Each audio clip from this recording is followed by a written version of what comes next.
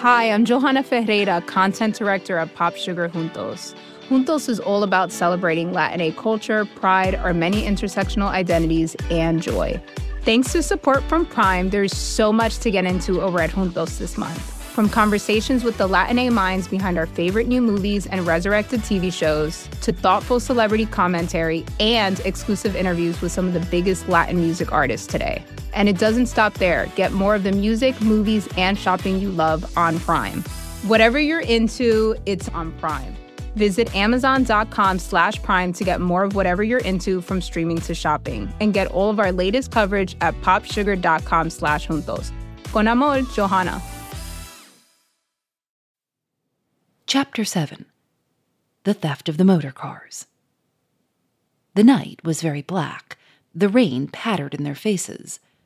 Again, the millionaire bellowed, "Jean! Furman! Furman! Jean!" No answer came out of the darkness, though his bellow echoed and re-echoed among the outbuildings and stables away on the left. He turned and looked at the Duke and said uneasily, "What on earth can they be doing?" "I can't conceive," said the Duke. "I suppose we must go and hunt them out." "What? In this darkness? With these burglars about?" said the millionaire, starting back. "If we don't, nobody else will," said the Duke. "And all the time that rascal Lupin is stealing nearer and nearer your pictures. So buck up and come along." He seized the reluctant millionaire by the arm and drew him down the steps. They took their way to the stables. A dim light shone from the open door of the motor house. The Duke went in first and stopped short. "Well, I'll be hanged," he cried. Instead of 3 cars, the motor house held but one, the 100-horsepower McCrack. It was a racing car with only 2 seats. On them sat 2 figures, Jean and Furman. "What are you sitting there for, you idle dogs?" bellowed the millionaire. Neither of the men answered, nor did they stir. The light from the lamp gleamed on their fixed eyes, which stared at their infuriated master. "What on earth is this?" said the Duke, and seizing the lamp which stood beside the car, he raised it so that its light fell on the 2 figures. Then it was clear what had happened. They were trussed like 2 fowls and gagged. The Duke pulled a penknife from his pocket, opened the blade, stepped into the car, and set Furman free. Furman coughed and spat and swore. The Duke cut the bonds of Jean. "Well," said the Duke in a tone of cutting irony, "what new game is this? What have you been playing at?" "It was those Charolais, those cursed Charolais," growled Furman. "They came on us unawares from behind," said Jean. "They tied us up and gagged us, the swine," said Furman. "And then they went off in the 2 cars," said Jean. "Went off in the 2 cars," cried the millionaire, in blank stupefaction. The Duke burst into a shout of laughter. "Well, your dear friend Lupin doesn't do things by halves," he cried. "This is the funniest thing I've ever heard of." "Funny?" howled the millionaire. "Funny? Where does the fun come in? What about my pictures and the coronet?" The Duke laughed his laugh out, then changed on the instant to a man of action. "Well, this means a change in our plans," he said.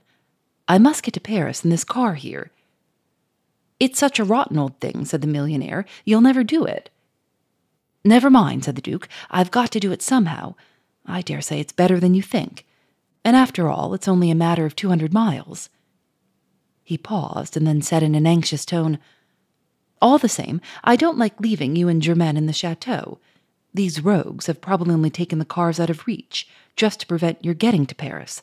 They'll leave them in some field and come back." "You're not going to leave us behind. I wouldn't spend the night in the chateau for 1,000,000 francs. There's always the train," said the millionaire. "The train? 12 hours in the train with all those changes? You don't mean that you will actually go to Paris by train," said the Duke. "I do," said the millionaire. "Come along. I must go and tell Germaine. There's no time to waste." Then he hurried off to the chateau. "Get the lamps lighted, Jean, and make sure that the tank's full.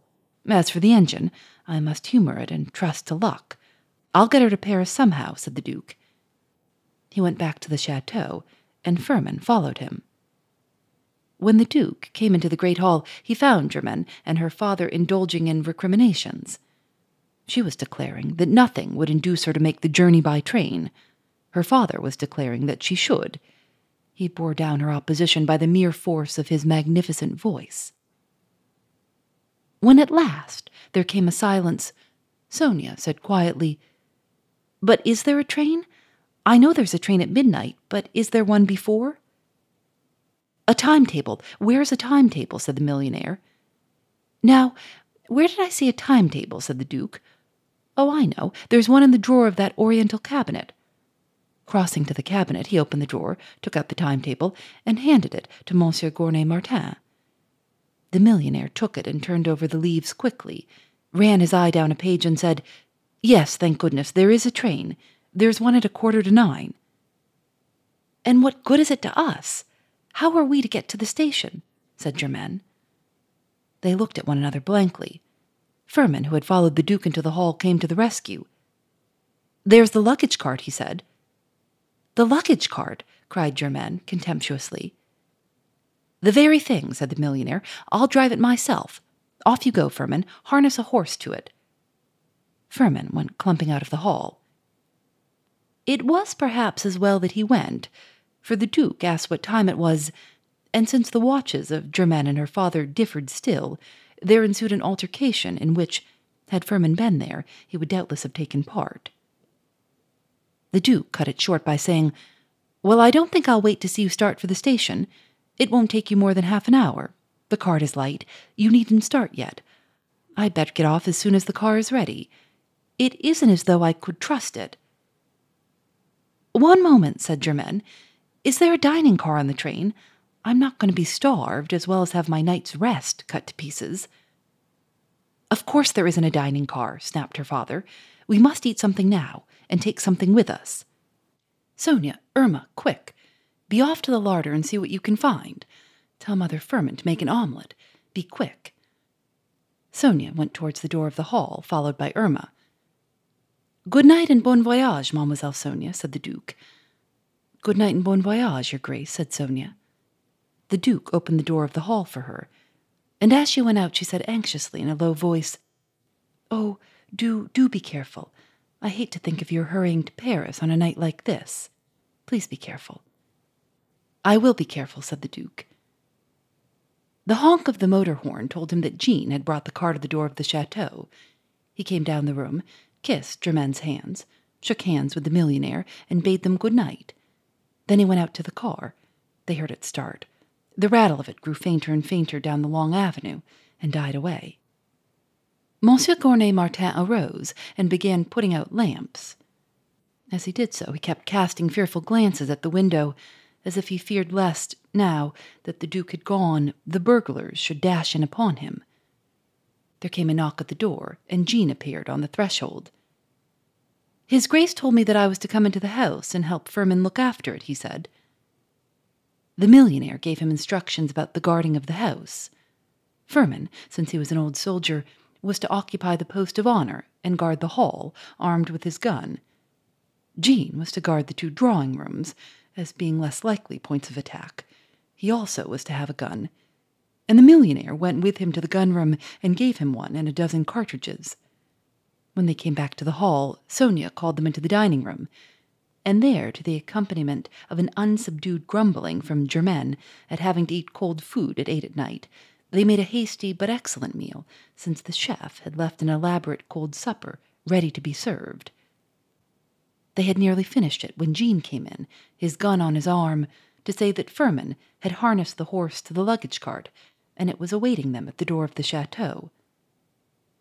"Send him in to me and stand by the horse till we come out," said the millionaire. Firmin came clumping in. The millionaire gazed at him solemnly and said, "Firmin, I am relying on you.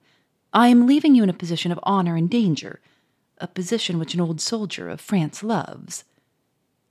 Firmin did his best to look like an old soldier of France.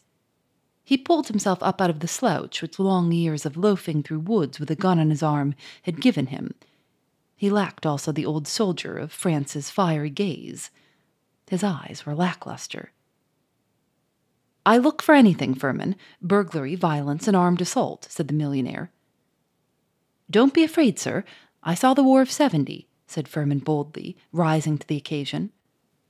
Good, said the millionaire. I confide the chateau to you. I trust you with my treasures. He rose, and saying, Come along, we must be getting to the station, he led the way to the door of the chateau. The luggage cart stood rather high, and they had to bring a chair out of the hall to enable the girls to climb into it. Germaine did not forget to give her real opinion of the advantages of a seat formed by a plank resting on the sides of the cart. The millionaire climbed heavily up in front and took the reins. Never again will I trust only to motor cars. The first thing I'll do after I've made sure that my collections are safe will be to buy carriages. Something roomy, he said gloomily, as he realized the discomfort of his seat. He turned to Jean and Firmin, who stood on the steps of the chateau, watching the departure of their master, and said, Sons of France, be brave, be brave. The cart bumped off into the damp, dark night. Jean and Firmin watched it disappear into the darkness.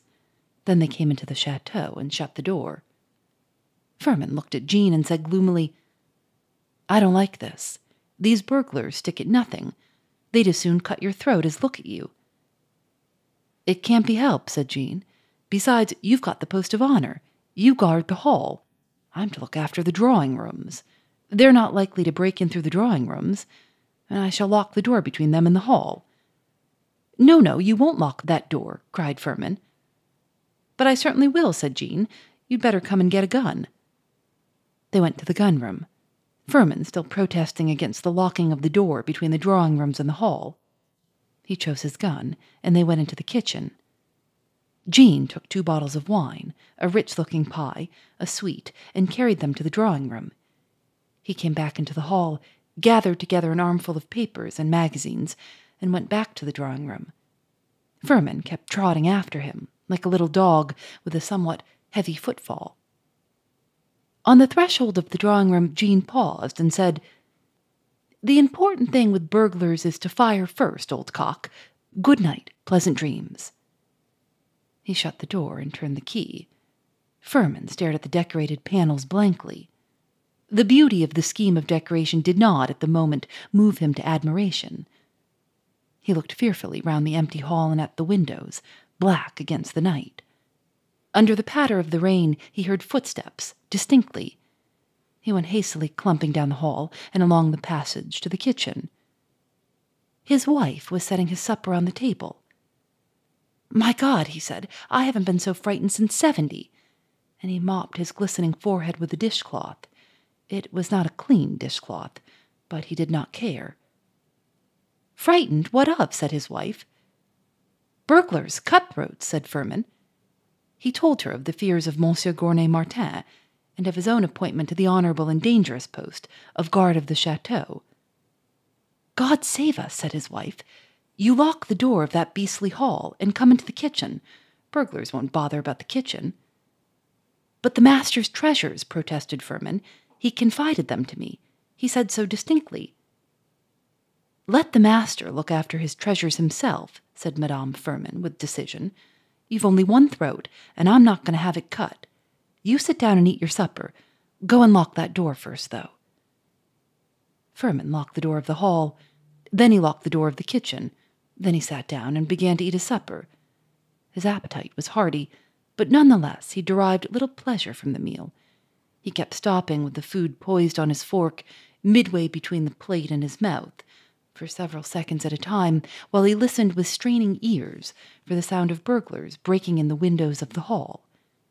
He was much too far from those windows to hear anything that happened to them, but that did not prevent him from straining his ears. Madame Firmin ate her supper with an air of perfect ease. She felt sure that the burglars would not bother with the kitchen. Firmin's anxiety made him terribly thirsty. Tumbler after tumbler of wine flowed down the throat for which he feared. When he had finished his supper, he went on satisfying his thirst. Madame Firmin lighted his pipe for him, and went and washed up the supper dishes in the scullery. Then she came back and sat down on the other side of the hearth, facing him. About the middle of his third bottle of wine, Furman's cold, relentless courage was suddenly restored to him. He began to talk firmly about his duty to his master, his resolve to die, if need were, in defense of his interests, of his utter contempt for burglars, probably Parisians. But he did not go into the hall. Doubtless the pleasant warmth of the kitchen fire held him in his chair. He had described to his wife with some ferocity the cruel manner in which he would annihilate the first 3 burglars who entered the hall, and was proceeding to describe his method of dealing with the 4th, when there came a loud knocking on the front door of the chateau. Stricken silent, turned to stone, Furman sat with his mouth open, in the midst of an unfinished word. Madame Furman scuttled to the kitchen door she had left unlocked on her return from the scullery, and locked it, and they stared at one another. The heavy knocker fell again and again and again. Between the knocking, there was a sound like the roaring of lions. Husband and wife stared at one another with white faces. Furman picked up his gun with trembling hands, and the movement seemed to set his teeth chattering. They chattered like castanets. The knocking still went on, and so did the roaring. It had gone on at least 5 minutes, when a slow gleam of comprehension lightened Madame Furman's face. "I believe it's the master's voice," she said. "The master's voice," said Furman in a hoarse, terrified whisper. "Yes," said Madame Furman, and she unlocked the thick door and opened it a few inches. The barrier removed, the well-known bellow of the millionaire came distinctly to their ears. Furman's courage rushed upon him in full flood. He clumped across the room, brushed his wife aside, and trotted to the door of the chateau. He unlocked it, drew the bolts, and threw it open. On the steps stood the millionaire, Germaine, and Sonia. Irma stood at the horse's head. "What the devil have you been doing?" bellowed the millionaire. "Why do you keep me standing in the rain for? Why didn't you let me in?" "Burglars! I thought you were burglars," stammered Furman. "Burglars?" howled the millionaire. "Do I sound like a burglar?" At the moment he did not. He sounded more like a bull of Bashan. He bustled past Furman to the door of the hall. "Here? What's this locked for?" he bellowed. I locked it in case burglars should get in while I was opening the front door," stammered Furman. The millionaire turned the key, opened the door, and went into the hall. Germaine followed him. She threw off her dripping coat and said with some heat, "I can't conceive why you didn't make sure that there was a train at 9:15. I will not go to Paris tonight. Nothing shall induce me to take that midnight train." "Nonsense," said the millionaire. "Nonsense. You'll have to go. Where's that infernal timetable?" He rushed to the table on which he had thrown the timetable after looking up the train, snatched it up, and looked at the cover. "Why, hang it," he cried. "It's for June 1903. "Oh," cried Germaine, almost in a scream. "It's incredible. It's one of Jacques' jokes." Phoebe Reads a Mystery is recorded in the studios of North Carolina Public Radio, WUNC.